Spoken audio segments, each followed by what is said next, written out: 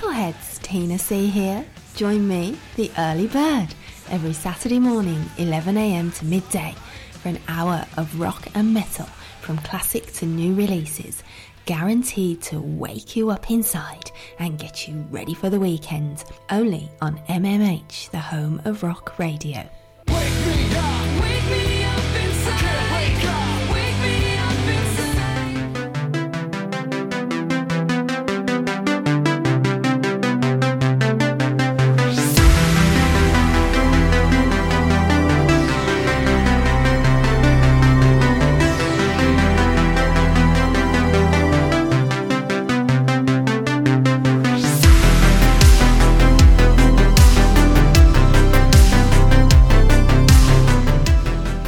Hello people, hello, good evening, welcome. My name is Ben. You're now listening to Dancing with the Dead on mmhradio.co.uk. We've got 2 hours of happy, shiny, awesome new tunes for you. Except the added bonus this week, we also have 2 absolutely fantastic interviews. Yeah, got to speak to a musical legend of mine, a massive hero, Nick Holmes of Host and Paradise Lost. Yep, he's talking about the new Host record, which is due out at the end of February. Going to have their new single and the previous singles, and of course a nice long chat with Nick coming up in about 20-25 minutes or so. And then in the second hour of the show, I was also lucky enough to have a chance to speak to 2 of the 3 chaps of Bury Me Where I Fall. Absolutely fantastic band from the Midlands, bringing a nice big sort of metal, sort of like a Metallica, Killswitch sort of type vibe going on. We talked to them about their sound, their influences and the such like, and what they currently think the state of the music world is like. Hopefully you'll enjoy that. In between that, we're going to throw some new tunes at you. Okay? Right, so to kick us off, a band called Zebedee. I love this. The song is absolutely fantastic. It's called The City Is Ours.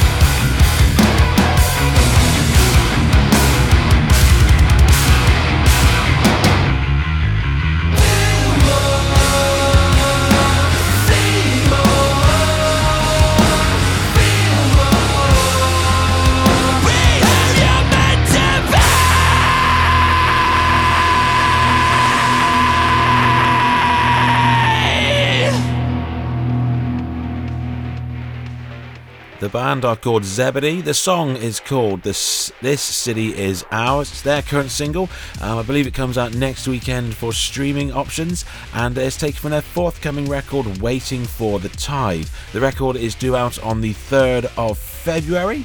I'm not gonna lie, I'm looking forward to hearing that Shenanigans. That's like the second track I've heard from them, and yeah, it's bouncy, it's energetic, and I'm loving the big chorus. I really, really am. Seriously cool, that lovely funky bass they got kicking around that one as well. The previous one was a bit more of a straightforward rock song. This one has got a bit more groove to it, and I really, really like that. You want to go check them out? Instagram is Zebedee UK, and it's Zebedee Music on Facebook and YouTube, and zebedee.bandcamp.com. The record is available for pre-order and such like. Go and throw some money at these chaps. I think that's absolutely fantastic. Yeah, single's out next week, and the album is out the following week.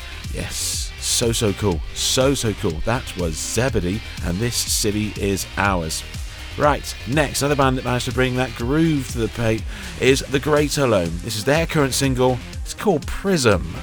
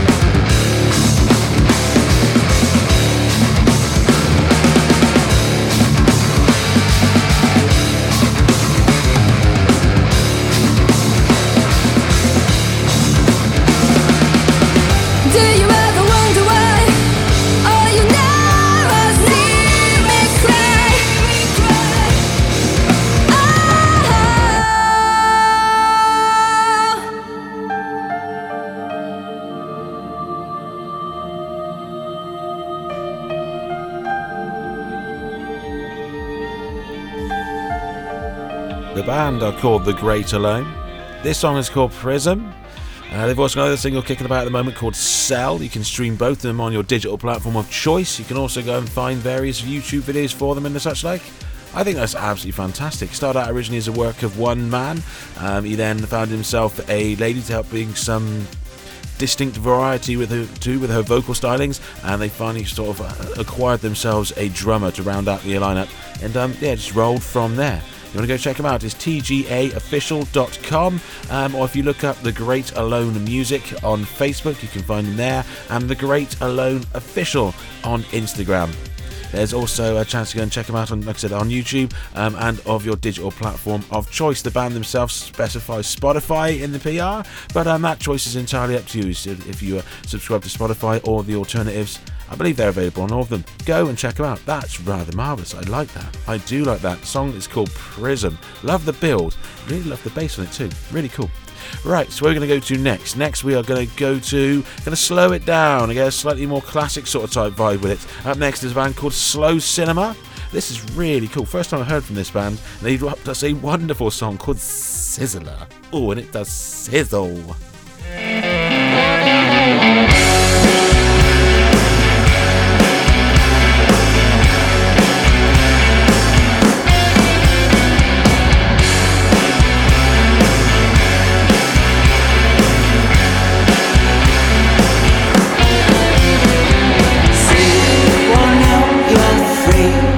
Far from me, so don't you run, I'm never coming back, that's what she said, I'll miss her bed, the sheets turn red, I felt it coming, I'm on a mission, get out the kitchen, no more wishing for the day that you come rolling back, it hurts my bones, get off your phone, don't be alone, I'm sizzling, cooking, I'll just sit inside, I'll wait, yeah, she'll be out for sure, all these men at her door.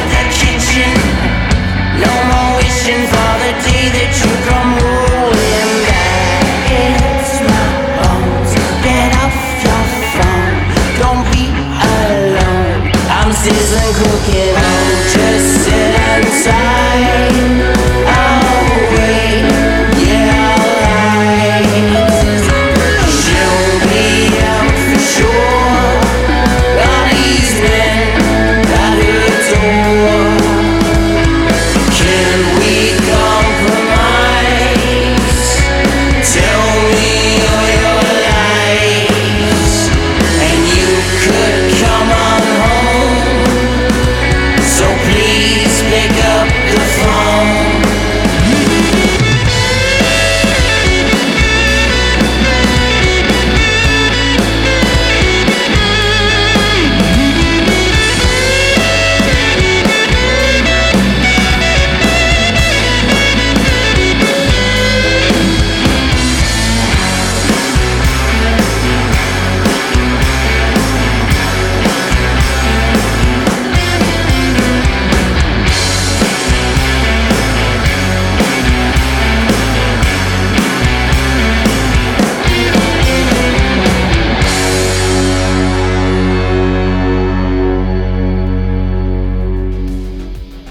What do you reckon of that then, folks? Slow Cinema. The song is called Sizzler.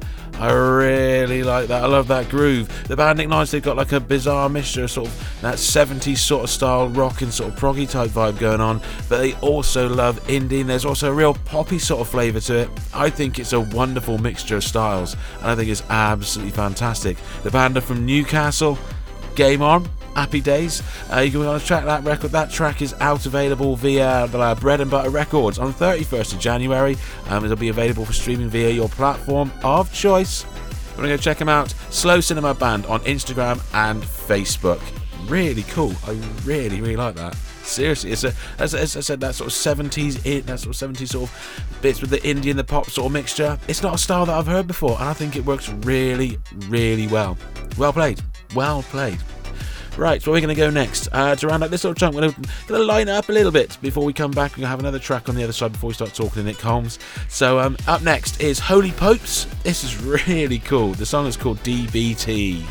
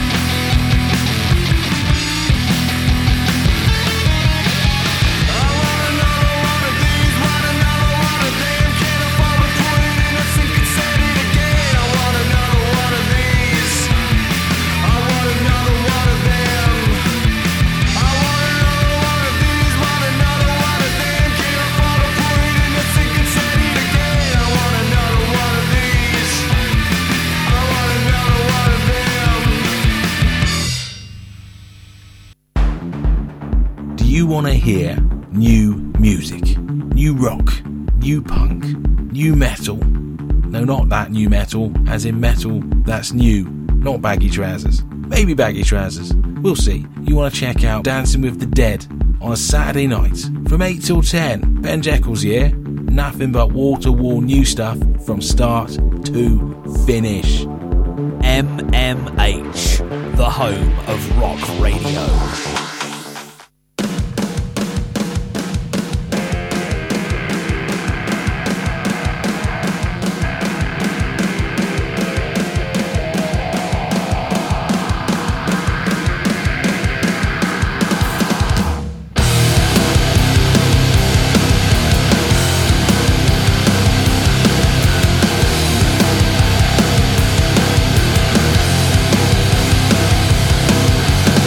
Speak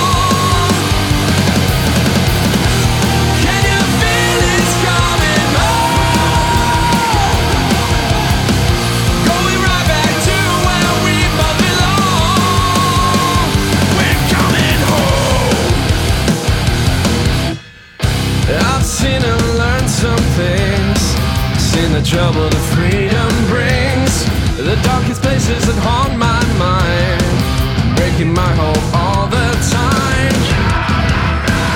I wanna hear it and just say it. I wanna feel it, I'll never say it again. Can you feel it's coming? Going right back to where we both belong. Can you feel it's coming? Going right back to where we both belong. We're coming home.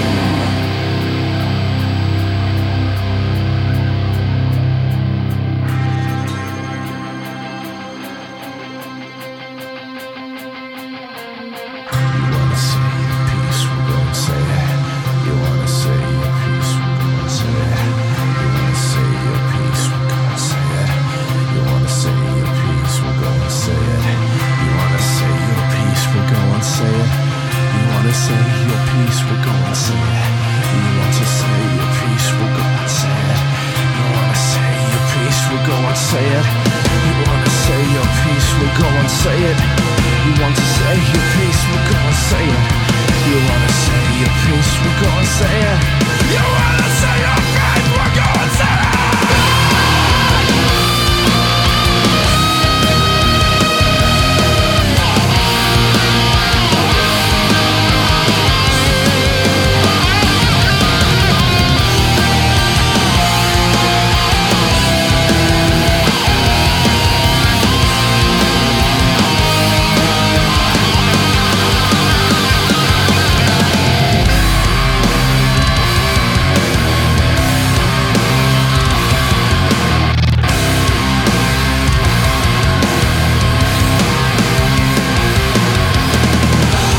Can you feel it's coming?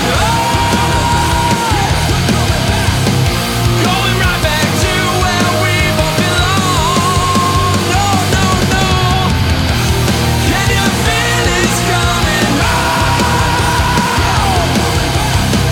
Going right back to where we both belong.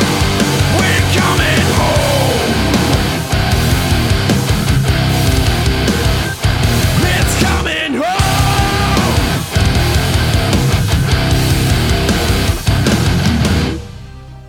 What do you reckon of that then, folks? That is The Sky Beneath Us. The song is called Ghosts in the Machine. I think that's an absolute monster. I love the build-up, love the nice big riff, really cool chorus, awesome vocals. There's nothing but win for that bad boy. Nothing but win at all. You want to go check him out? It's at the Sky Beneath Us band on Facebook. The band, I've said about the song. In short, it's about the idea of people's internal and mental struggles. Ultimately, I was trying to create a representation of that internal battle for confidence that we all have. We want to come home, back to being ourselves and where we belong. Seen a reference to the lyrics there, very well played. It talks about lessons learned along the way. I've seen and learned some things. I've seen the trouble that freedom brings. Yeah, and how having the independence of growing up also brings new challenges and burdens into our world where that we were never prepared for. Sometimes it can feel like this never-ending race to survive and get back home. Absolutely fantastic. Seriously, I really, really like that a lot. Nothing but love for them in every shape or form. Awesome riffs. Amazing vocal, really cool groove. Yeah, fearsome. The Sky Beneath Us _official on Instagram, The Sky Beneath Us band on TikTok, and The Sky Beneath Us, all one word, on YouTube. Absolutely brilliant. And as mentioned before, The Sky Beneath Us band on Facebook. Fearsome. So cool. So cool. Right, it's now time to hand over to a legend. Yes, an absolutely musical hero of mine. Been listening to him in Paradise Lost for many moons. When the opportunity came through to talk to Nick Holmes about a new project that he was currently working on called Host, I had to grab it. So, less natter from me here, more natter in the interview. Seriously, Nick, thank you for the time. I'm going to pass it over to myself and Nick talking about the upcoming Host project. MMH, the home of rock radio.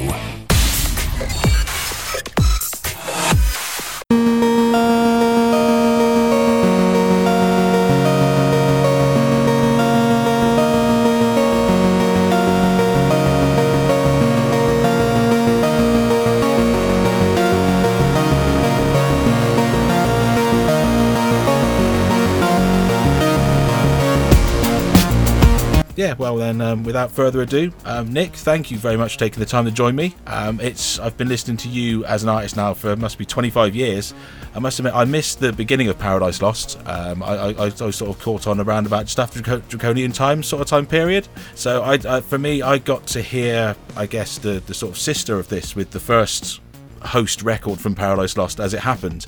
I remember seeing you guys on the cover of the Metal Hammer CD when I think you put Behind the Grey was on it, and yeah, I'm not gonna. I still, for me, Host is still my favourite Paradise Lost record. So I remember when seeing the prospect of this record coming along, I was very, very, very excited about it. Yeah, I mean, it was sort of probably 90. I think when we did the 1 second album after Draconian Time. Well, not Draconian was 95, so it was sort of towards the end of the 90s. That's when I think Host was 99 or something. So yeah, I mean, it's a long time ago. But yeah, I mean, we did what we did then, and we haven't really thought about music in that kind of style much since, if I'm honest, with Paradise Lost. But we saw about 6 years ago, I think Greg did some sort of electronic type thing, and we thought straight away it was too much light, too much, with the direction we've gone with PL, it didn't really suit that. So we said, let's just write some songs in the vein of the kind of stuff we did around the Host album. And then we had to stop because I think we went on tour, and then a couple of years passed, and then when the pandemic came along, we actually had a bit of time, so we could actually progress it a bit further, and then we managed to write full albums of material, So that's pretty much how we managed to. It came about, really. We just actually had the time to do it, I think, more than anything. So yeah. Well, except I remember I was doing a little bit of reading. It said that Greg said that he started doing more sort of, as the phrase used, sound sort of scapey type stuff with one of his relatives, and he was sort of exploring the textures more. Yeah, I mean, he's always been in that. The sound, the different sounds element. I mean, when you're doing metal music, there is certain limitations within it.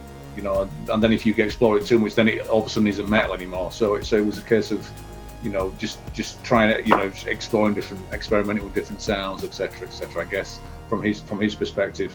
Mm-hmm. For me, it was just about putting it all together, as it turned it into a song, with the lyrics and the melodies, etc. So, and it's pretty much how we work.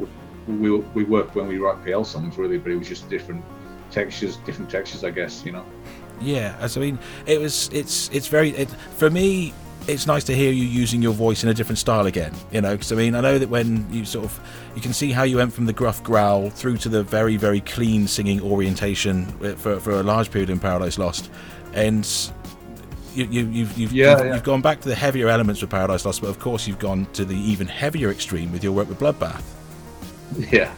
It's funny. I mean, it's just a case of being able to switch from one to the other, which I always used to find it very difficult. Actually, I can do it, but I can switch fairly easily, providing I don't hammer it too much from the gruff stuff. But yeah, it's nice. I mean, your voice does change. I mean, everybody's voice has changed. I mean, my voice is very different to what it was 25 years ago. I mean, I remember someone saying that in an interview, and I thought that sounds strange, but it actually does. It does change.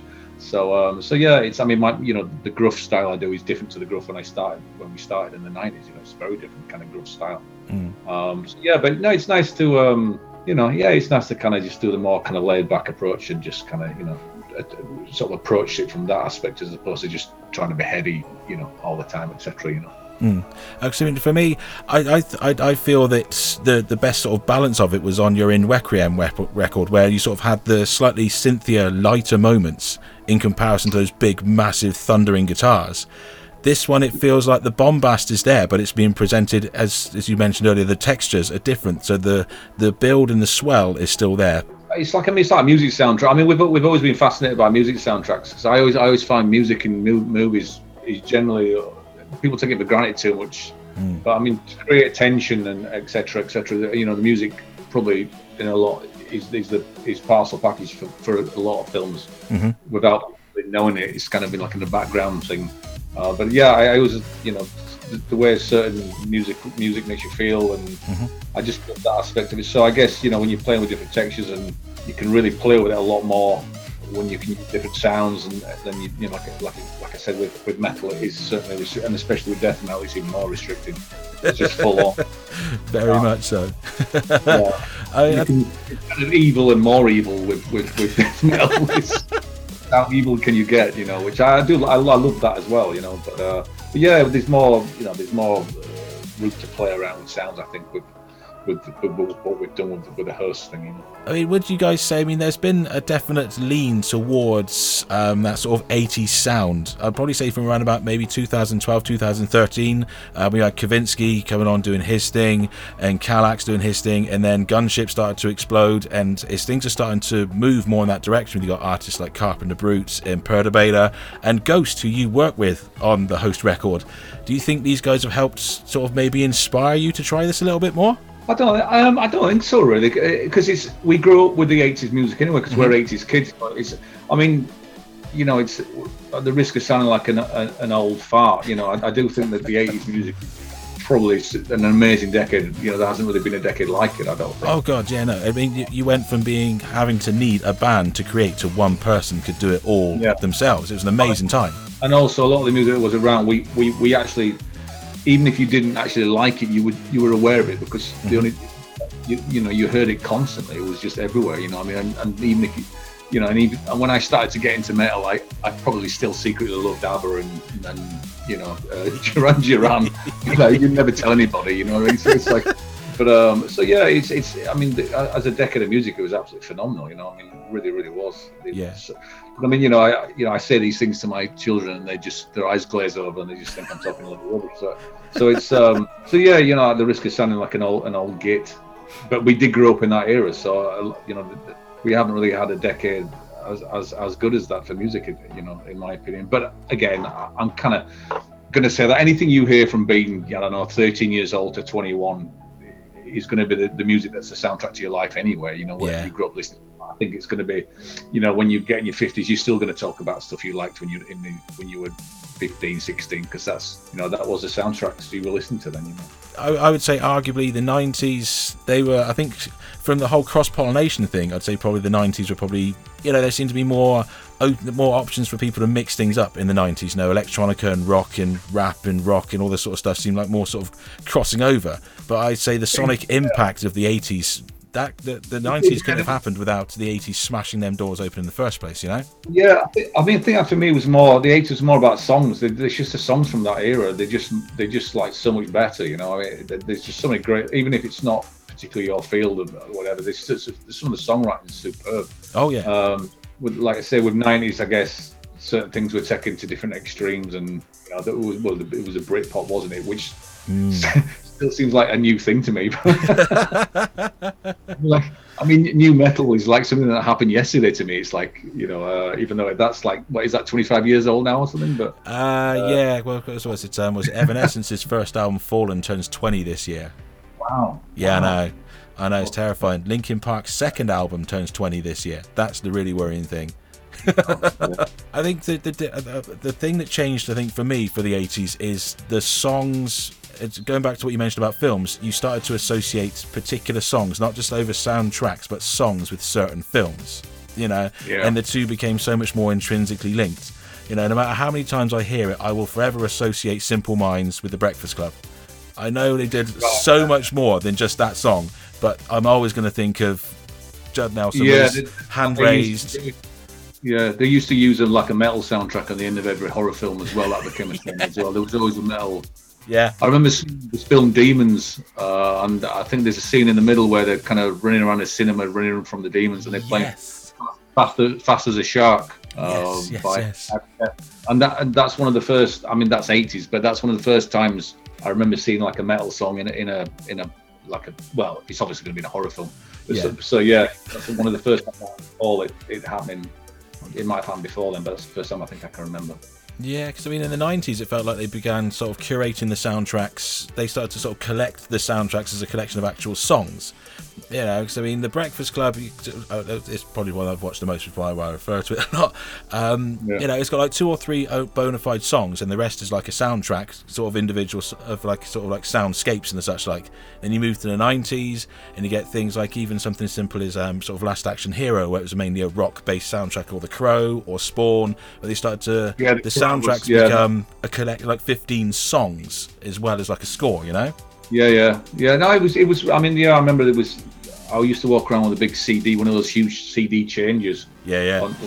Around my neck, kind of weighing my neck down to have. Yeah, like you say, we had the Dracula soundtrack, the Crow soundtrack. I had Braveheart soundtrack as well. And I remember it was kind of stuck on a loop. I remember I was flying to Japan and the CD was stuck. And I listened to the same song up for about 7 hours. And I was thinking, God, what a long CD is this? And it was basically, I like it, but it's a bit monotonous, you know. And I didn't realise it was just literally the same thing for hours and hours before. I mean, I had a few drinks, so I didn't really know. So, yeah, CD. Right, so the album is called 9, and you're out at the end of February. 2 singles, and the third single is out, in theory, according to your Facebook page, 13th. Yeah, I was told Friday, but that's well, it's around now. Yeah, it's any day now. Third single, My Only Escape, absolutely fantastic track. It really, really is. I'm very thankful Emma sent the album across yesterday. Ah, cool, thanks, man. Wow, you like it? Yeah, absolutely. I remember seeing the original post on the Paradise Lost page, you know, the teasing host, and just thinking, oh no, have they, and sort of hoping that you were going back to this particular period, and thinking, is it going to be like a second album, or underneath the Paradise Lost banner? But seeing it's a completely new project, and it's everything that I hoped it would be, and more. Mm. It's a phenomenal collection of songs. It truly, truly is. Cool. I mean, obviously, a lot of time's passed since we did the host. I mean, and it isn't. Yeah. I don't even think we've listened to that as a reference. We didn't. You know, it wasn't like, okay, it's Host 2. Obviously, we called it Project Host because we were just lazy. But I guess, there's obviously going to be links to that bit. We didn't use it as a blueprint for this at all. You know, I think it's quite different to that album, but it's the same sort of, you know, it's in a similar ballpark, I guess, you know. So yeah, I mean, I'd say, you know, there's similarities of the style, you know, the fact that it's still a very electronic album in comparison to a very guitar-based album. Much like Host, it feels slightly more. I mean, I'd say the album 9 sounds more 80s in comparison. I know that a lot of people compared the original Host to a Depeche Mode sounding record, but I'd say that it's a fair comparison, whereas this sounds like a very much more 80s inspired record in comparison to just being. Yeah, I guess so, yeah. I mean, like I said, a lot of that stuff's, I think it's kind of hard-coded in us from, like, you know, what we were saying earlier. It's when you grow up listening to it, you instantly kind of get this sort of sound which you associate with, I was going to say happier times, but that sounds a bit negative. I think you associate with being youthful. It's fine. It's fair. Yeah. As I mean, the running order from it is rather inventive, because I mean, Wretched Soul feels like is the opening track in it. It feels more like an actual band as opposed to the electronic project.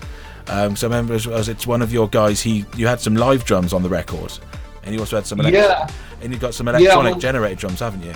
Yeah, I mean, well, I think the majority of it is electric, but there was a couple of, I think that the drums on Hiding from Tomorrow are real. I mean, Gomez, who did the engineering for it, the recording for it, I mean, he's a drummer anyway. Okay. So we just said, he said, I'll just do some real drums on it, you know. So it was very convenient. He was in the studio anyway, so and he's a drummer, so yeah, perfect. Happy little accidents. These things happen. Yeah, absolutely. It was quite, you know, the recording and everything was very smooth. There was no hiccups at all. Quite easy going, etc. So yeah, it all came together quite well. Yeah.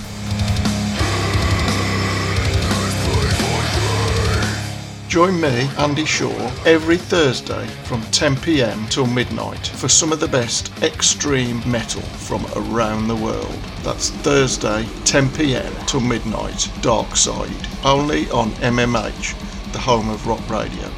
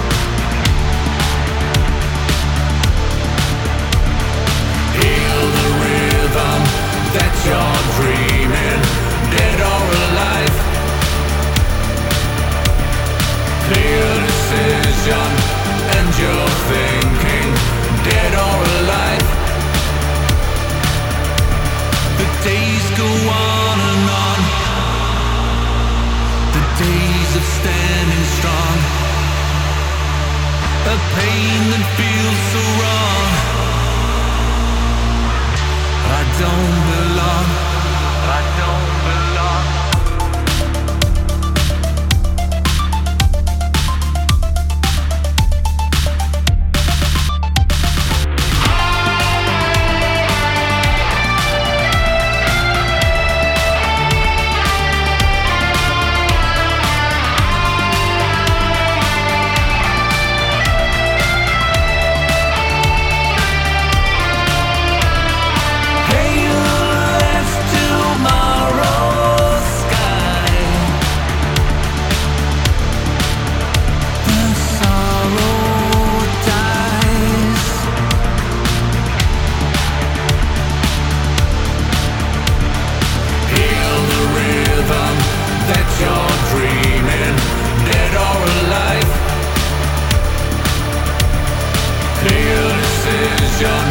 And you're thinking, dead or alive.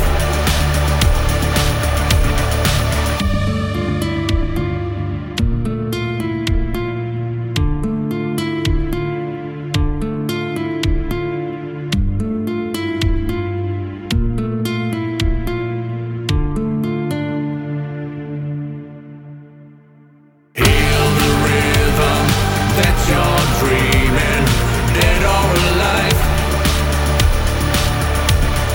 Clear decision, and you're thinking, dead or alive. Heal the rhythm that you're dreaming, dead or alive. Clear decision, and you're thinking, dead or alive.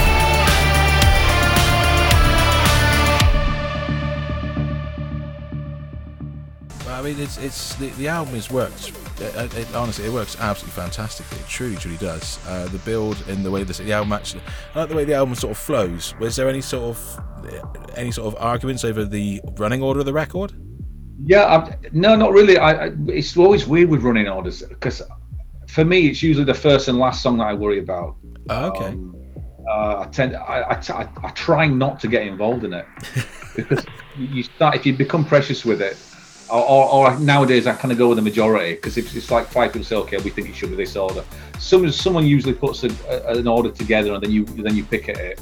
But yeah, 9 times out of 10, I just kind of go with the flow with it. But I think the first song's important, you know, and the last one. But you get too precious with it, you're going to end up having an argument about it. And I'm not even interested in arguing about that. So That seems fair. Yeah, but yeah, running order is always an issue. Every album you do, I guess. But Yeah, cause these days I tend to step back a little bit.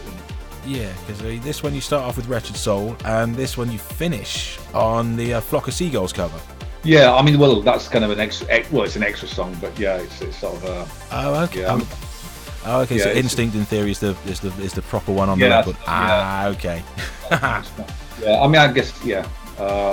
I mean, that's why the album's 9 because there's like 9 original tracks we wrote. Okay. And You then see, it's see, it's obvious when you say it out loud. Now I feel daft. No, it's yeah. I see. It's easy to mistake it, but yeah, it's yeah. We did this Flock of Seagulls song. It's always been around, but I never really appreciated what a good song it was until about 5 years ago. I mean, I think it was on the Grand Theft Auto. Is it San Andreas? I think it was on one of the radio stations. Yeah. I was playing that game, and they had like an 80s channel, and it used to play a lot. And I went, God, this song is so good. I obviously heard it, you know, when I was out, you know, as a kid. But I was like, wow, this is such a good song. So I mean, we've just, you know, we've done a version of it. We've done different to how it sounds. You can never. I don't think you can ever improve these things, but you can make them sound different, you know, and that's pretty much what we've done. We just make it sound differently, you know. I think that's the point of it. For me, I mean, I can appreciate, you know, if you're like a tribute band, you want to sound as close to the original as you can. That's the whole point.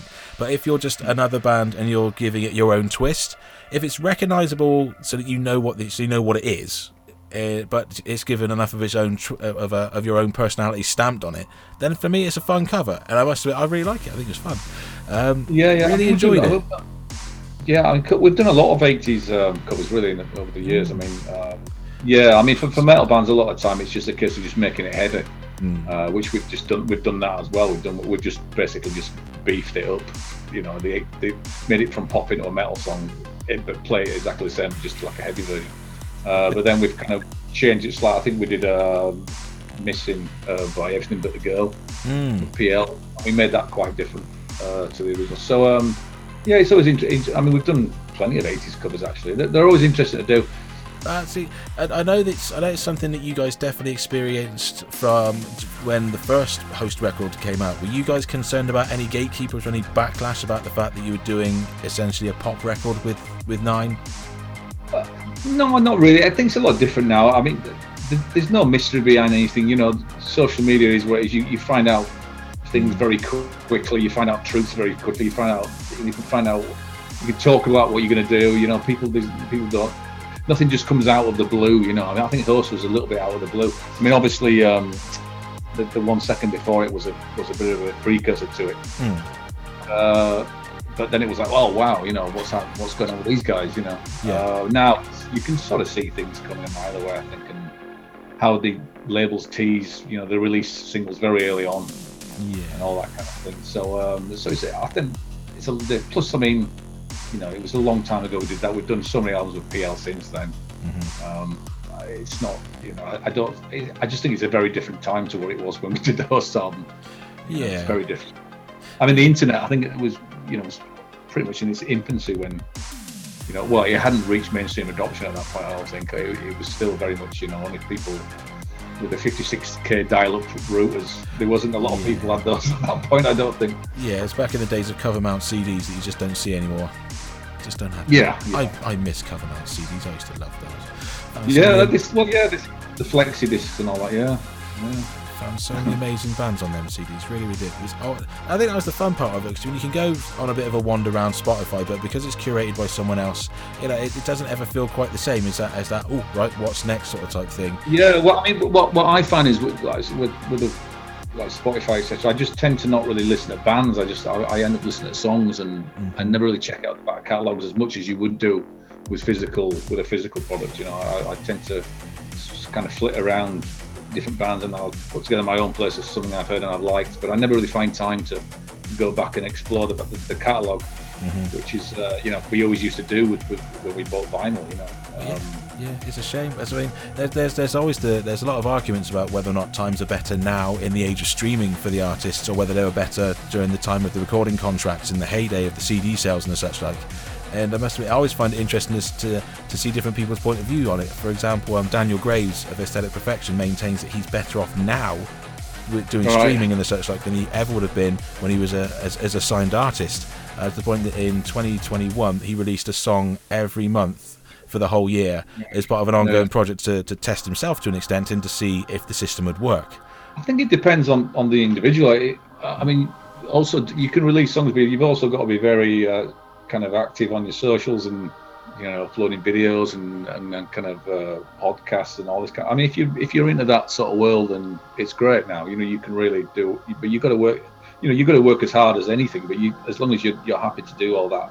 If you're quite a shy person, you're reserved and you're not really into that, I guess you're going to find it tougher now. Back in the 70s, 80s, you could just do it. If you did a great album, you could do one tour, then you can vanish away for 3 years and no one would even know anything. And next time you came out again, you'd still have the same amount of respect. But now you've got to keep the plate spinning. Yes. You know, and if you're quite, like I said, if you're not that kind of loud, get them filming everything you do, blah blah, then I think you will find it tougher. And you can't just rely on making good music anymore. I think you've got to do with bit more involved in it. You know, you bring your personality into it more, I think, as well. But you know, that isn't for everybody. You know?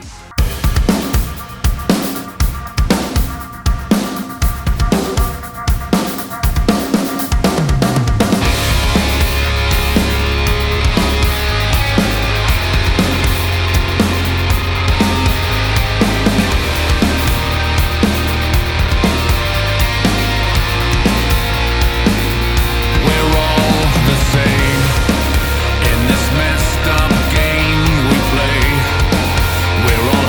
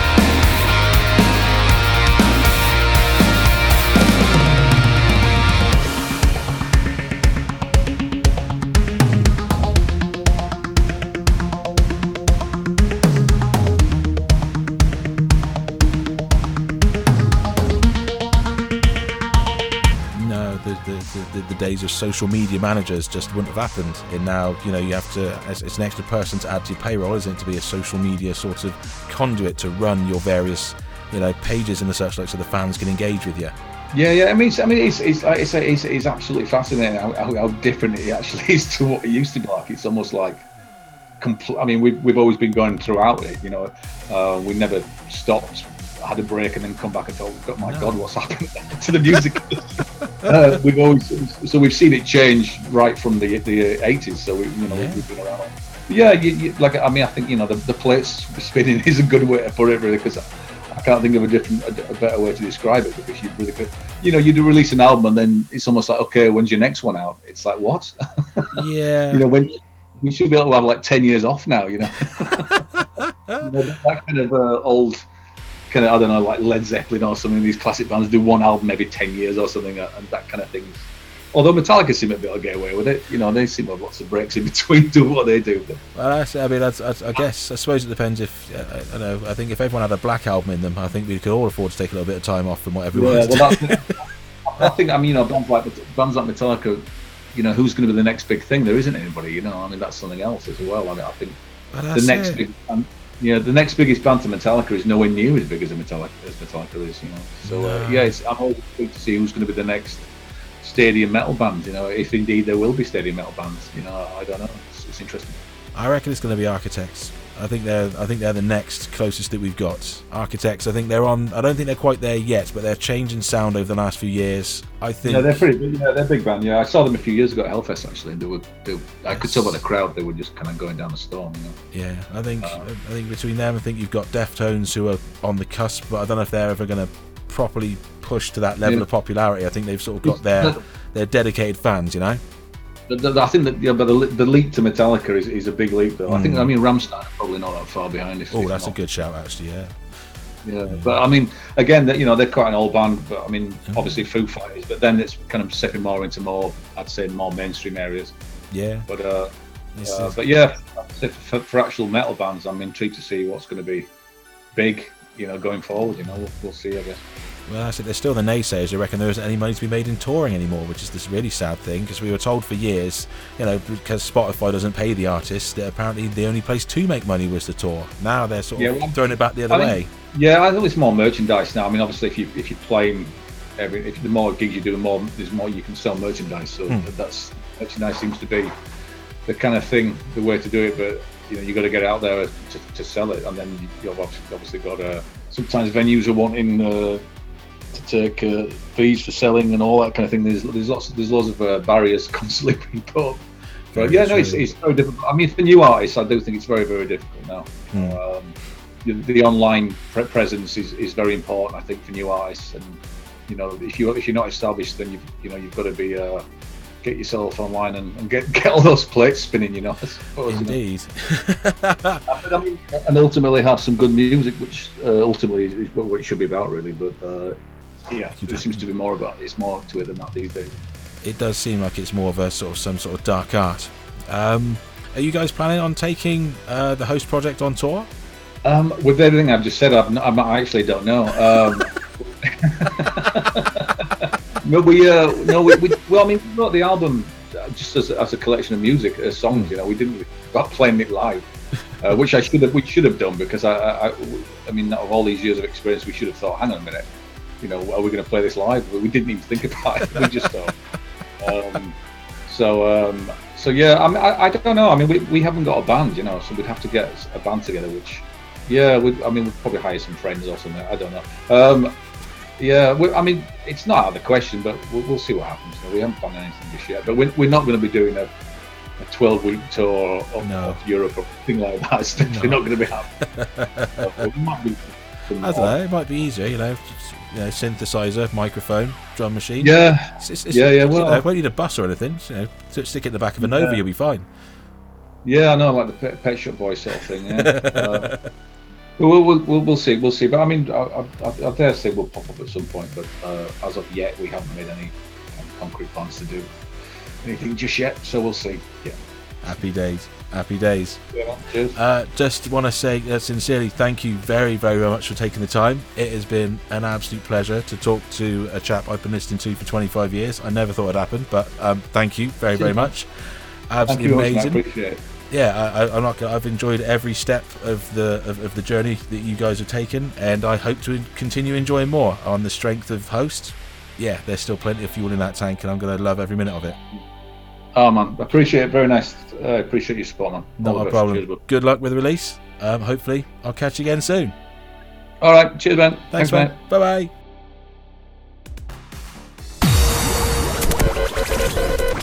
MMH, the home of rock radio.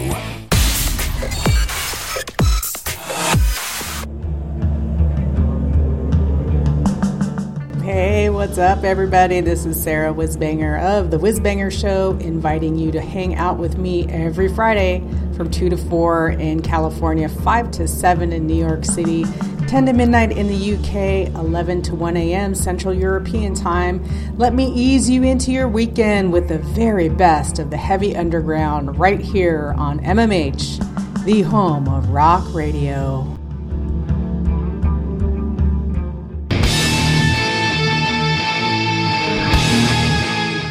The Game Changer is coming home. DJ Antonium returns to being a Midlands metalhead for 2023, serving you up black country tapas, the perfect warm-up for your Saturday night.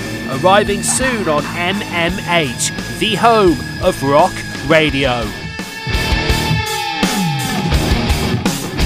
Time to play the game!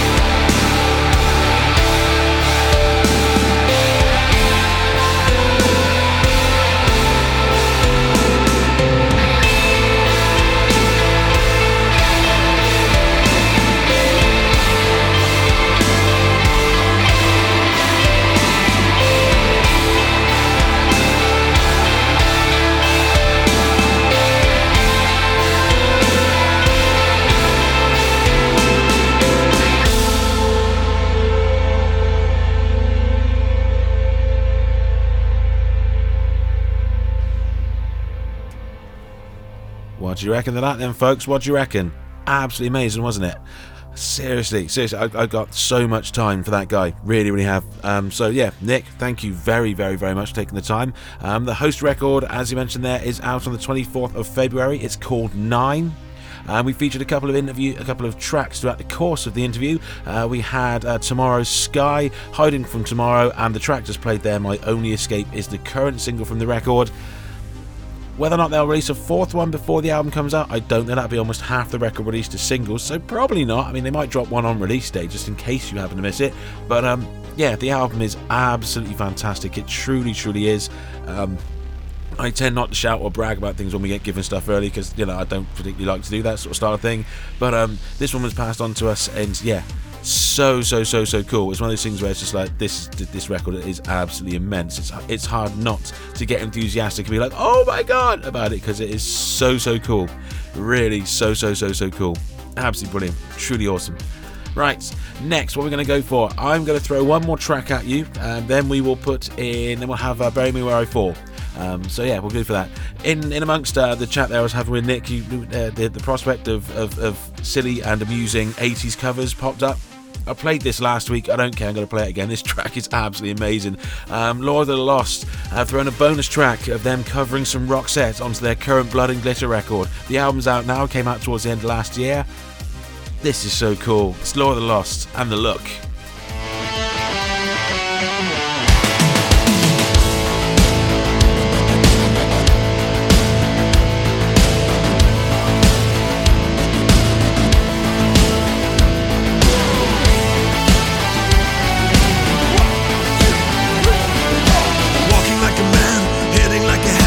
Juvenile scam, never was a quitter, tasty like a raindrop, she's got the look. Heavenly bound, cause heaven's got a number when she's spinning me around. Kissing is a color, loving is a wild dog, she's got the look. She's got the look. She's got the look. She's got the look. She's got the look. What in the world can make a brown-eyed girl turn blue? When everything I'll ever do, I do for you. And I go la la la la la, she's got the look. Fire in the eyes, naked to the T-bone is a lover's disguise. Banging on the head drum, shaking like a mad bull, she's got the look. Swaying to the band, moving like a hammer, she's a miracle man. Loving is the ocean, kissing is the wet sand. She's got the look. She's got the look. She's got the look. She's got the look. She's got the look. What in the world can make a brown-eyed girl turn blue? When everything I'll ever do, I do for you. And I go la la la la la, she's got the look.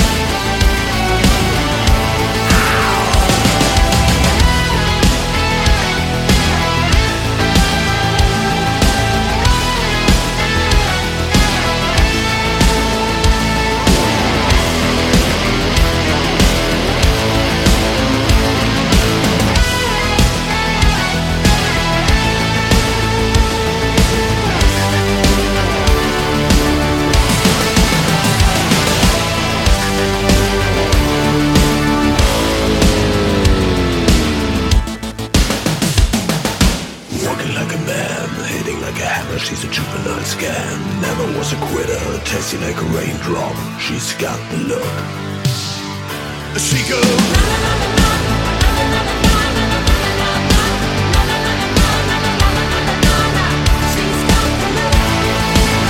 she's got the look. She's got the look. She's got the look. She's got the look. What in the world can make a brown-eyed girl turn blue?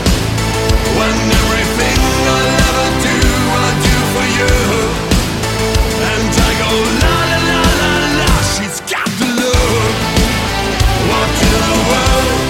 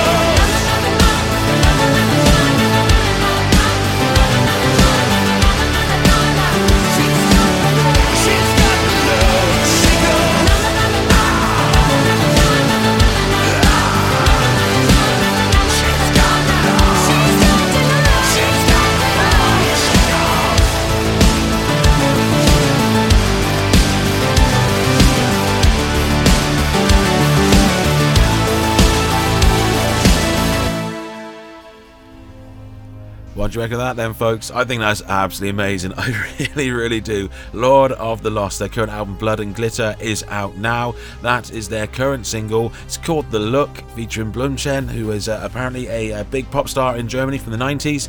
I'm not gonna lie, I've never lived in Germany, so my knowledge of German pop music is remarkably limited. But yeah, I like her vocals. It works. It sounds just like the Roxette version, but with that extra bit of oomph and extra bit of groove. I think it's fantastic. I really, really do. Right, now, interview number 2. Yes, I know. I had a chance to speak to 2 awesome bands, 2 awesome sets of guys, 2 days apart. Spoke to Nick on a Wednesday and the guys at Bury Me Where I Fall on the Friday. So, yeah, I was properly in a stupidly happy place talking to awesome musicians last week. It was so cool. Bury Me Where I Fall, we're going to talk about their lineup, how the band has got to where it is, and what they're going to do next. So that is coming at you right now. Thank you very much for your time, chaps. See what they had to say from themselves. Bury Me Where I Fall. MMH, the home of rock radio.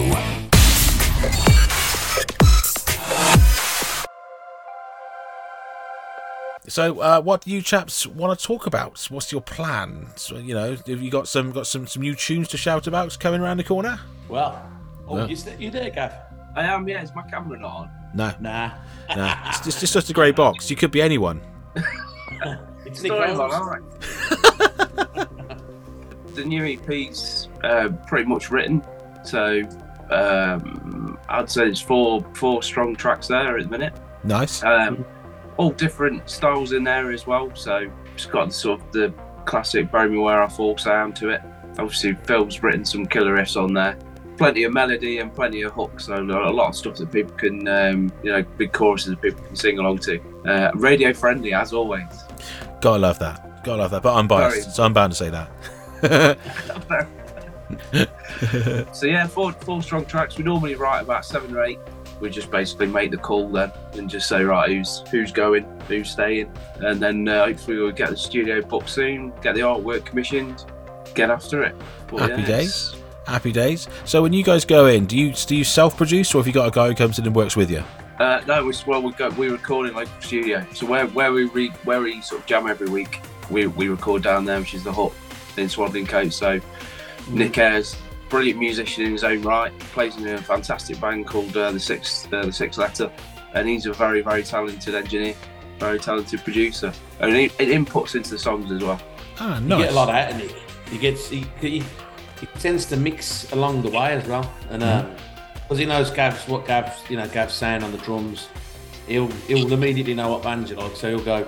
I mean, for me as a guitarist, it's bang on. You go there with the guitar. Yeah. I don't even bring the case anymore. I used to bring the head, the cat, all the gear down there, and you go, I've got a plug in.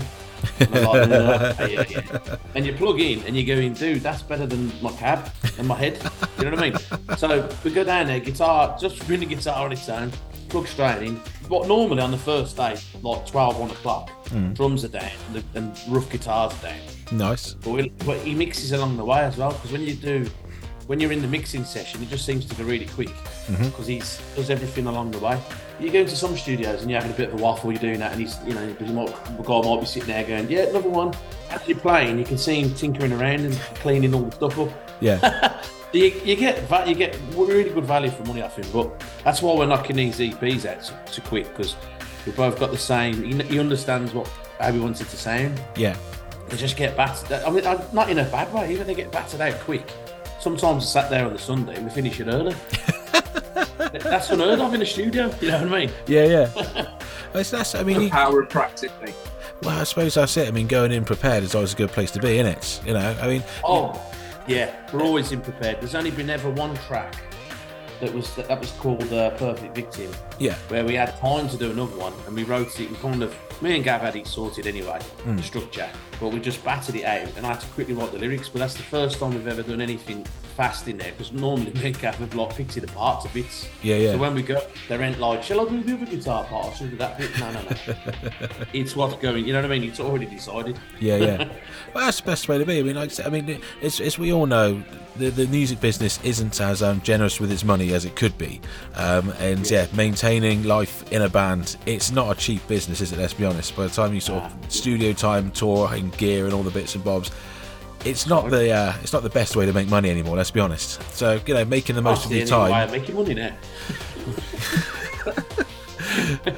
Yeah, I mean, it makes sense to get in, use your time wisely, and get back out again. I can't imagine how bands can turn up with half an eye, a collection of half-cooked ideas. We'll be in the studio for about a month. So how? It's used to hear that. Like when you hear bands though, I think in the history of like music documentaries I've watched, all the ones where them albums divided bands, and you go, "Well, I'm not keen on that one," and they go, "We wrote this one in the studio." It's like, "Oh man, you go to the studio, bring it in." You know what I mean? It's like, what are you doing? Bring it in. It's like, that's you can thrash the old, because that's what we'll do. We're quite critical there.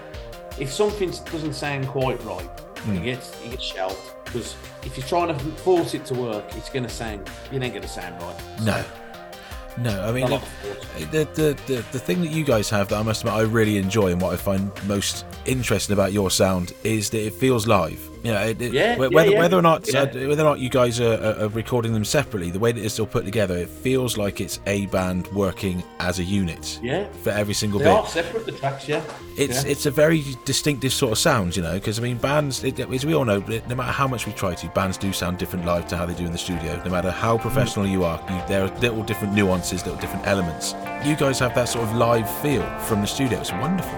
Yeah, we try.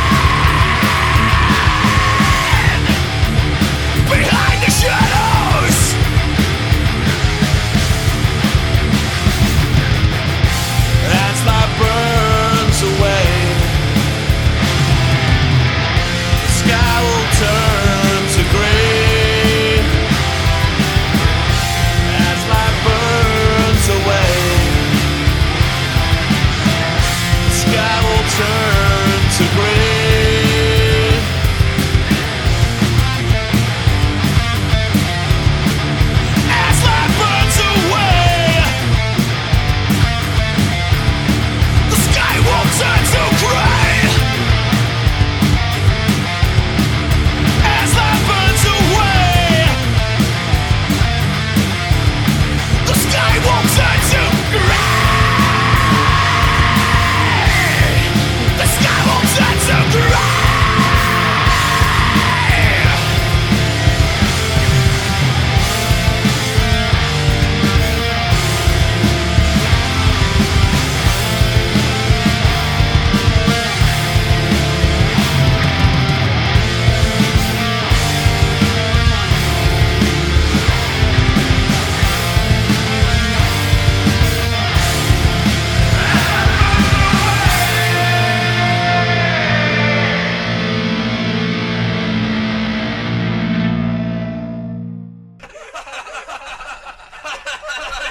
Tune in to Losing It with Luscious. That's me, Jesse Luscious, spinning the best of punk rock and oh so much more every Monday night, 8 to 10 p.m. Only on MMH, the home of rock radio. Because like with Gav, he can keep the time well. Well, you got to as a drummer, I suppose. Don't you? I hope so. That's right.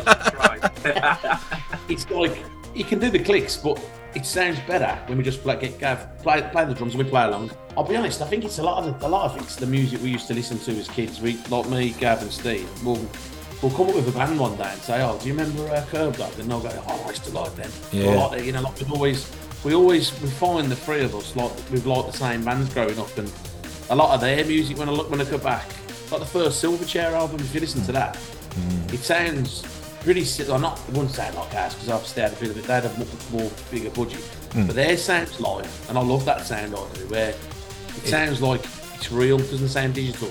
Yeah. You know what I mean? Yeah, well, I think that as music technology has moved forward, you know, the recording options are there to make things sound shinier, and Yes, it's a bizarre that's right. one. You know, the professionalism is sort of deemed on having this very shiny product, but sometimes shiny just sounds. I was reading a thing about how a lot of people were complaining about the over-processed elements of the technical death metal scene and how all of the bands just sound the same because they've all got the same sound. They've got the same set of Pro Tools. And it all just becomes so faceless, you know? Yeah. In comparison, I think, going back to what you did with referring to Silverchair, grunge never had that, because grunge bands always had their very distinctive, unique elements about them. And when they did start to sound the same, they got pulled to pieces, you know? But, you know, I mean, Silverchair I loved Silverchair growing up. They were a whole sort of different level of magic. They really, really were. Someone else, wouldn't they, man? They were just, Something else. Absolutely amazing. It's weird. I mean, there's was it in Newcastle where Daniel Johns is from? There's a big plaque and such, like celebrating the fact that that's where he came from and all this sort of stuff. Because he recently redid a few bits and bobs from the back catalogue, and he's reworked them as he would from his adult perspective. And it's a really bizarre listen to hear how he would reconstruct the songs. Really cool, but very, very different. Very, very different. He's obviously a very, very different man now, and to the boy he was. But I suppose it's understandable. Yeah, no, it's really, really cool to see what he's done with it. Really, really cool. But yeah, he still lives in Newcastle where he grew up. So it's weird. I don't know where the rest of the band have ended up, but he's gone back to where he started. It's a shame. Yeah, I was like, because I think I would have been the same age or just a bit younger, and I used to think, how have they made that? I'm playing guitar at home. I'm nowhere near that level of, you know, like. Not so much with I think he's a great singer as well. When you hear him live, his vocals always cock on, even in the early days. Yeah. But not only could he sing well, he could construct these songs together. But what I love about it is, like, you know, people like, some of them will moan about the lyrics, but you go, these kids are 15 and they were singing about things that were 15, but it's still relatable when you're like, because you listen to it thinking, this must have been what they were thinking about when they were younger. But the songs themselves, I think that was the wonder of what they managed to create. They managed to create. There was the obvious energy, the youthful exuberance, but somehow they managed to create wonderfully melodic guitar lines. And the choruses were huge. It was, I think that was the wonder of the 90s. You didn't have to be extreme to an extent to make an impact. It had to be relatable, I would say. Because for me, one of my favourite records from the 90s will always be Troublegum, and it's now we're talking. It's you know, it's faultless from front to back. It's just an amazing piece of work, and you know, it's not overly technical. But the riffs on it are absolutely killer. You know, I mean, something like so that Screamager's got like 4 riffs before he even opens his mouth, and the song's barely 2.5 minutes long. It's like, what the hell is going on? It's just like, and then the chorus is massive. It's insane, absolutely insane. You know, and you know, all the technicality that it's so shined and so enthused about now, which, you know, I could appreciate. Good guitar playing, good guitar playing, but it shouldn't come at the prerequisite of a decent song. You don't have to be technically. I was Turn on that album. That was a good song. It was a massive song. I'm biased. I was a teenager in the 90s, so it was what I grew up with. So it's that sort of period of time, isn't it? From around about sort of 13 to about sort of early 20s. That's your sort of golden period. And no matter what era that is, that's, you know, your Don Mega, and nothing will ever beat that, no matter how good the stuff before it or after it was. You know, I mean, I was a 80s kid, and I loved the 80s music, but teenager in the 90s, that's sort of my thing. But anyway, I think we're probably getting off track. We should probably focus on the EP. kind of lost track of where we're going. The EP is ready. You've got the tracks in mind. You've got your list ready to go. Yes. Now, see, for me, to my ears, I would say on the last record, it felt like you had a little bit more of like a Kill Switch, like Metallica sort of hybrid type thing going on. The earlier ones felt a bit sort of thrashier in comparison. This one, it seemed like the melody was starting to eke its way into the writing a little bit more. Are you heading in similar sort of direction to there, or are you going heavier or lighter? How's it feel in comparison? Some of the tracks is more melodic. Okay. The last track's going to be really quite heavy. Okay. If you know what I mean? Yeah. It's very yellow, because like the last one, I didn't really do much growls, but it'll probably be similar in this next one. But there's a little bit more shouting. Oh, the okay. last track, it's angry in a good way, but it's like what did Steve call it? He said it was an Alice in Chains come Lamb of God. I was like, oh, right, okay, I like that. Bizarre hybrid, So not it's a gonna bit lie. like, like a bit grungy riffs, but then the singing's a little bit Lamb of God in places. Oh, okay, so that could work. Contrast between the two. Well, yeah, I mean, are you ever worried about falling into the metalcore staple? Because there are definitely elements of metalcore, say, rolling through. I mean, you don't have the breakdowns, which is oddly quite nice. Because I mean, when you fall into the fact that it's just going to cut when it's the same riff, but just coming back slower and slow. I mean, there's times when I do get the stank face on, and you go, oh, and it's awesome. But sometimes it's nice to hear something doing a little bit different, which for me is where you get that. That's where I hear the Metallica sort of kill switchy sort of hybrid. Because as opposed to coming back in with the filthy riff, you add an extra layer with a solo or a slight change, and it brings the pace up and it gives it a point of difference. Are you ever concerned about falling into any of the cliches with the comparison between the harsh and the clean vocal and all that sort of stuff? I'll be honest, I've never thought it. I've said it before. We tend to write what comes out. If you know what I mean. So whatever comes out, as long as it sounds good and it don't sound a little bit like doesn't sound like us, because we have. Me and Gav wrote one track. I can't remember what it's called now, but it was quite. It weren't soft, but it weren't really up for the like the metal genre sort of thing. Yeah. And it was like, this is good, but it just doesn't. So we tend to. I think I'd be more worried, ironically, if it was too soft. If it goes into the heavier aspects, we're quite happy with that. Yeah. But I like the fact that it don't get too pigeonholed. It can be a bit awkward though, because like when people say, What's your genre? And you go, well, it's rock metal. You can't really. Yeah. There's no one really to. Where I was in a band before, and we were literally just like, I suppose we were hardcore or metalcore. We probably would be called metalcore, but there'd be no Daves. It'd be like, that's you. Yeah. But it's quite like the fact, guitar out now and then. Put it at the start of a track. We haven't done that for a while. Wouldn't suit this one, but we're always open to ideas. As long as it don't get too soft. Yeah. That's what I wouldn't. That's always good. That's always good. And even if it's soft, you've got to have an edge, in you. You need something just to set it apart a bit, You don't want to end up being, no. You don't want to be like melted ice cream in the sun. You want to be, out the freezer, ready to go. That's it, no banjos. There is a banjo in the studio. Well, we're going to pull the banjos out, Well, you say that. I'm not going to lie. Was it Invidious by Revocation's got banjos in it? That's that band, actually, First time hearing that song and just being, this riff is awesome. Then the banjo's like, oh my god, what this? What the? And so I just went back to me. He's like, no. I must have been high. That was not a banjo. And went back. He's like, no, there is a banjo. What the? No, right. And then have you seen the video for it with Dave? He's absolutely. He's got the playing style as well, though. When he plays his metal, he actually uses that finger picking style. He's with a thrash riff. Yeah, Dave Davison, isn't he? Yeah, I love watching his videos because he makes it look so easy and he looks so right. So what you do? No, it's not that easy. And he just sort of goes to how to make a metal riff, and it's just amazing. I love watching him, but he makes it sound so simple. And I suppose that's it. It's always been the way, isn't it? The masters of the craft make it look easy. And I seen him live actually play with Dying Fetus. Oh. And even when he was talking, he was just doing how we doing, guys? It's just like, how's he doing that? Yeah, I really enjoyed Revocation. Great band. The man's he's a wizard. I'll do more songs like them, but between me and you, I can't. Dave is, there's some black magic wizardry going on with that guy. How he can manage to jump around and it hurts my head to even think about it. I'm not gonna lie. See, I can appreciate that. That's the thing. I mean, the technical playing in him is just a whole other level. But I don't think. We don't need more of them. Just one's enough. One's if we had too many of those, it just hurts. It's not safe. Right. So for those who aren't aware, brief history of the band. When did you guys start? 2019 we started. I think it was it might have actually been 2018, the winter, but let's say the January to 2019. We spent most of the writing material, and then COVID. We played one gig, and then COVID happened, and the band just fell apart.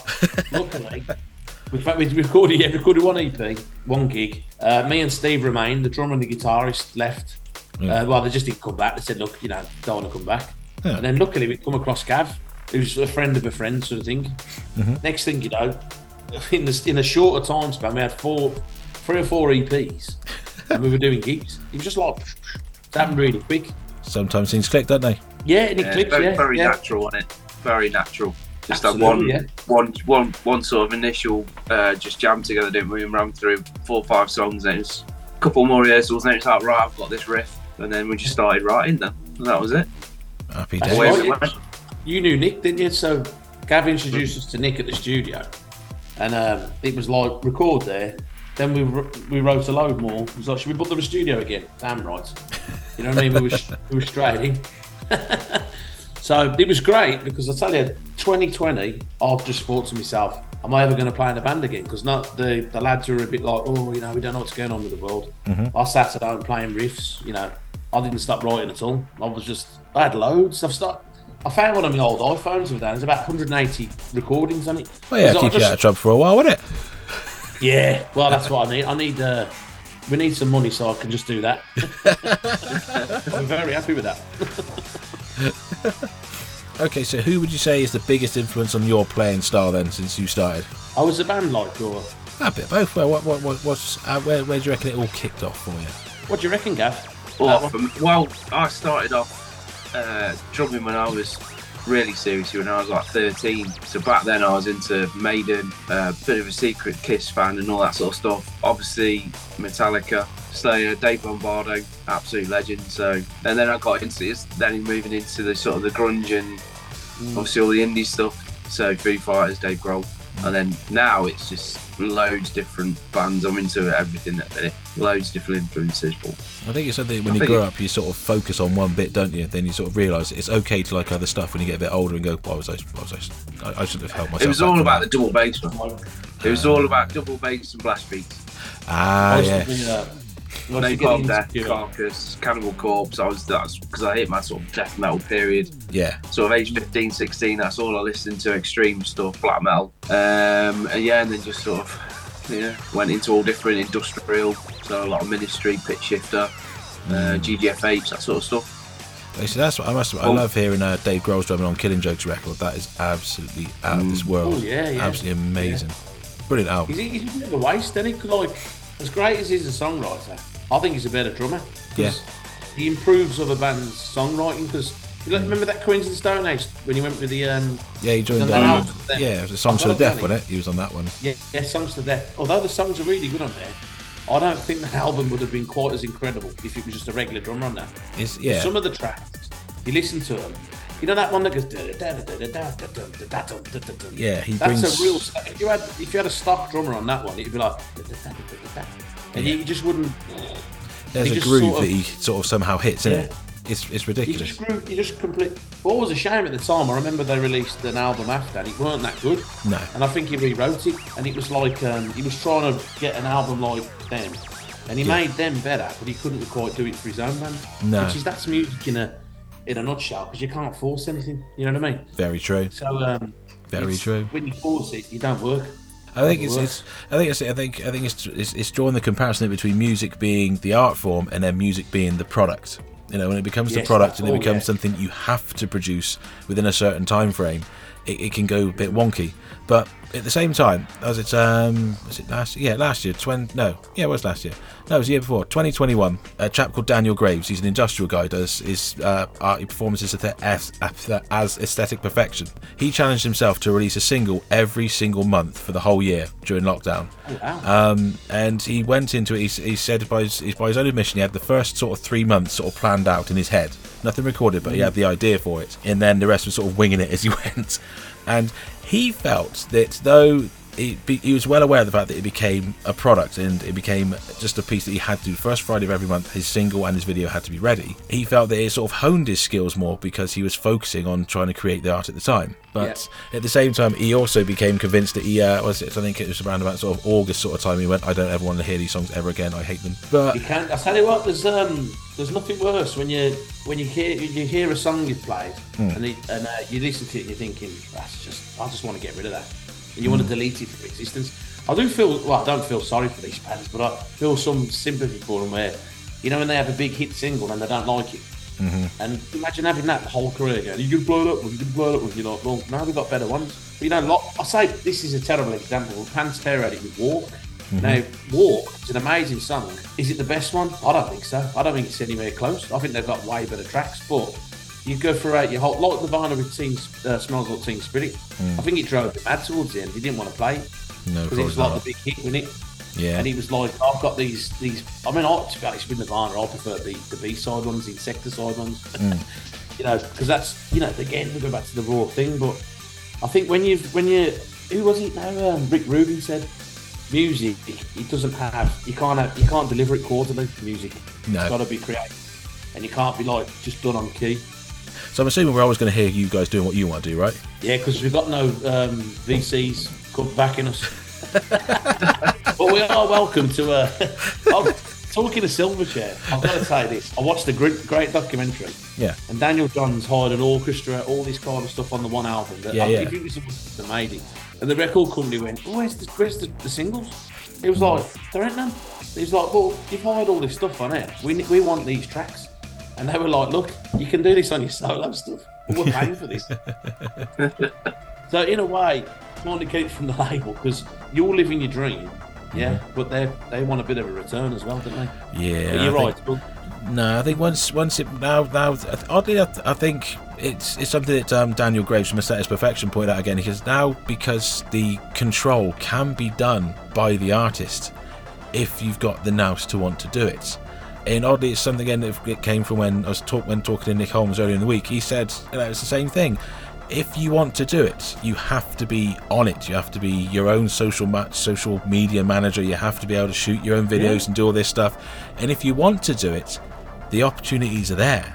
The technology is there to do it, but it's a lot of work in comparison to before, where you turn up, you write your songs, you play your songs, and hopefully people like them, and you move on to the next town and just go round and round and round. You can't just hit the bricks anymore and sadly hope to survive, which is the frustrating thing, I think, for a lot of artists. I think it's putting a lot of artists off and slowing down the process, because you need to have so much more going than just, sadly, decent songs, which is what it should be about. You're right there, if you haven't got the other bits, the fancy videos and the and even the what would you call it now? When people say you got a TikTok, you're like, TikTok, what about that, man? Well, you've got to do it in a way. Well, or have you? I don't fancy it. I think it depends on what you're aiming to get out of it. If you guys are just, I think it's going to come down to, if you as an artist are just happy, play your tunes, do some shows. The people that show up to the shows, enjoy the shows. The people who stream the tunes or buy the tunes are happy with them. Job done. Yeah. I think if you're trying to make a life from it, there's more to it than just decent songs these days, which is a bit of a shame. Yeah, you their days gone, isn't they? You know what I mean? It's because a lot of these people, you see them and you go, who is he? He's a pop star. I've only ever seen him on the TV, like talking, announcing things. Because he actually sing anything. Like a celebrity, but can sing as well. You know what I mean? And there's a lot of that to it, isn't there? I think with auto-tune, the singing is purely optional these days. It depends how you look in a pair of jeans and a vest. Apart from that, it's not really all that worried. Don't really worry about the rest. It's all good. It's all good. Yeah, see, that's the other thing I like about recordings. When you hear a band record and you hear the vocals and you're going, that note was ever so slightly off then. But what I love is that means it was recorded properly. Yeah. And then you can just slightly hear it, because you can always hear when the voices are like overproduced. It's got that chorusy type effect on. Yeah. You know what I mean? No. I think that was something they did really well in the 90s. They kept the singers sounding real. Everything feels real, and to an extent, certain bands have managed to pull it off. I'd say someone like, for example, Ollie Sykes and Bring Me the Horizon. He still manages to sound real, despite the fact it is very produced, but it still sounds real. Youngblood, same thing. I don't know how on earth he does his work. It's amazing, but it still feels very real. You can still feel a connection to his work. Maybe that's down to the lyrics or how much of the personality you get from him outside of the music. So when it goes into it, you can sort of feel what he's at. Again, both of those bands are playing the social media game very, very well in comparison to the rest of us. So the marketing's definitely there. But I don't know, maybe that's me being cynical, I don't know. And we want to get loaded, and we want to have a good time. Every Tuesday at 6 p.m, make sure you tune into Loaded with me, Steve Webb, for your weekly fix of indie rock, alternative, grunge, punk, post-punk, rock, shoegaze, a little bit of hip-hop, a little bit of electro. There is loads going on. Only on MMH, the home of rock radio.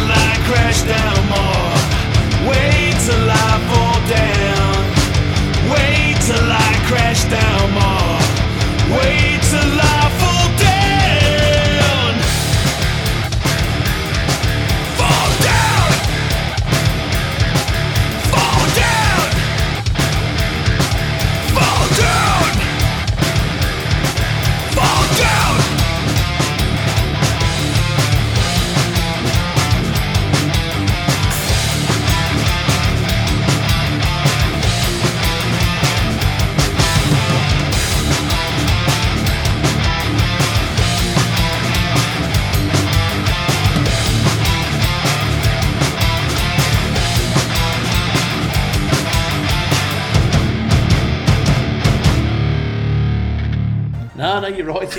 I sometimes think look at the draw as well. You can just put something out when there's nothing happening. Let's say like Saturday afternoon, you know, literally you just happen to hit it where a lot of people go, oh, you know, oh, that's good. Yeah. You can get, and it just goes viral. Yes. You know what I mean? It's like, it is as weird as like that, you know. But a lot of bands have had that before, where you go back to where their break was, and you just laugh. You go, "What? The band broke from that?" And then they just spiraled out of control. You know, it happens, didn't it? Yeah. Some people get all the luck. You just got to have something with you to keep it along, because like you get a lot of them bands where they release the second album and they go, Yeah, what's that, lads?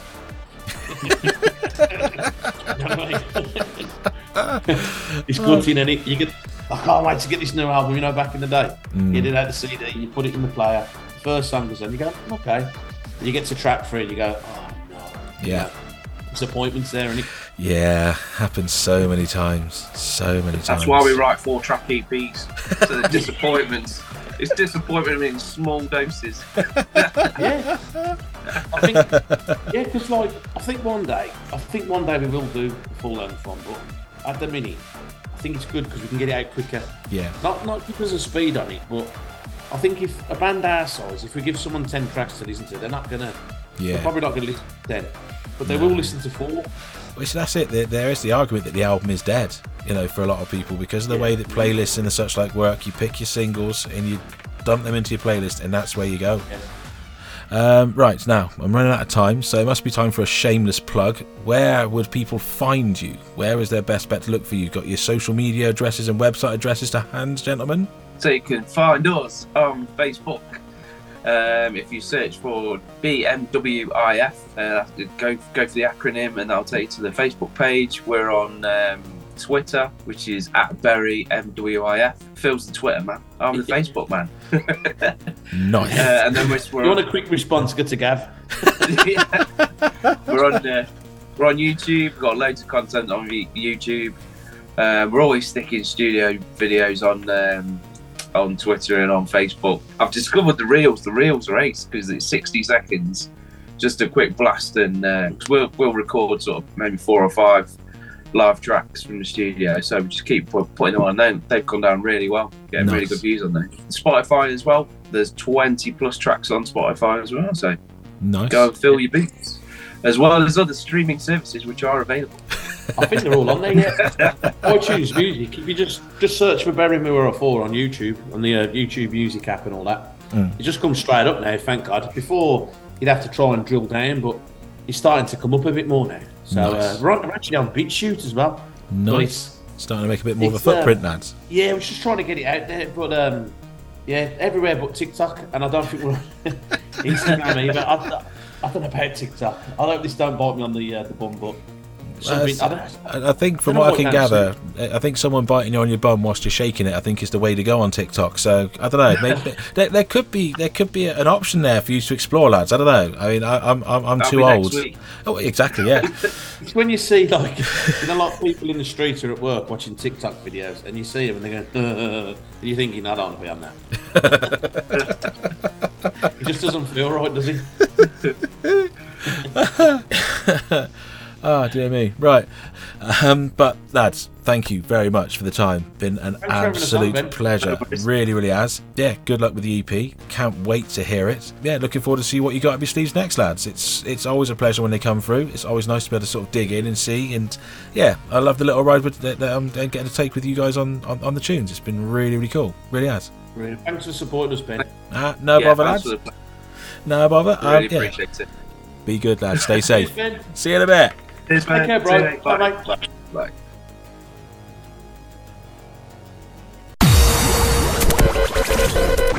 MMH, the home of rock radio.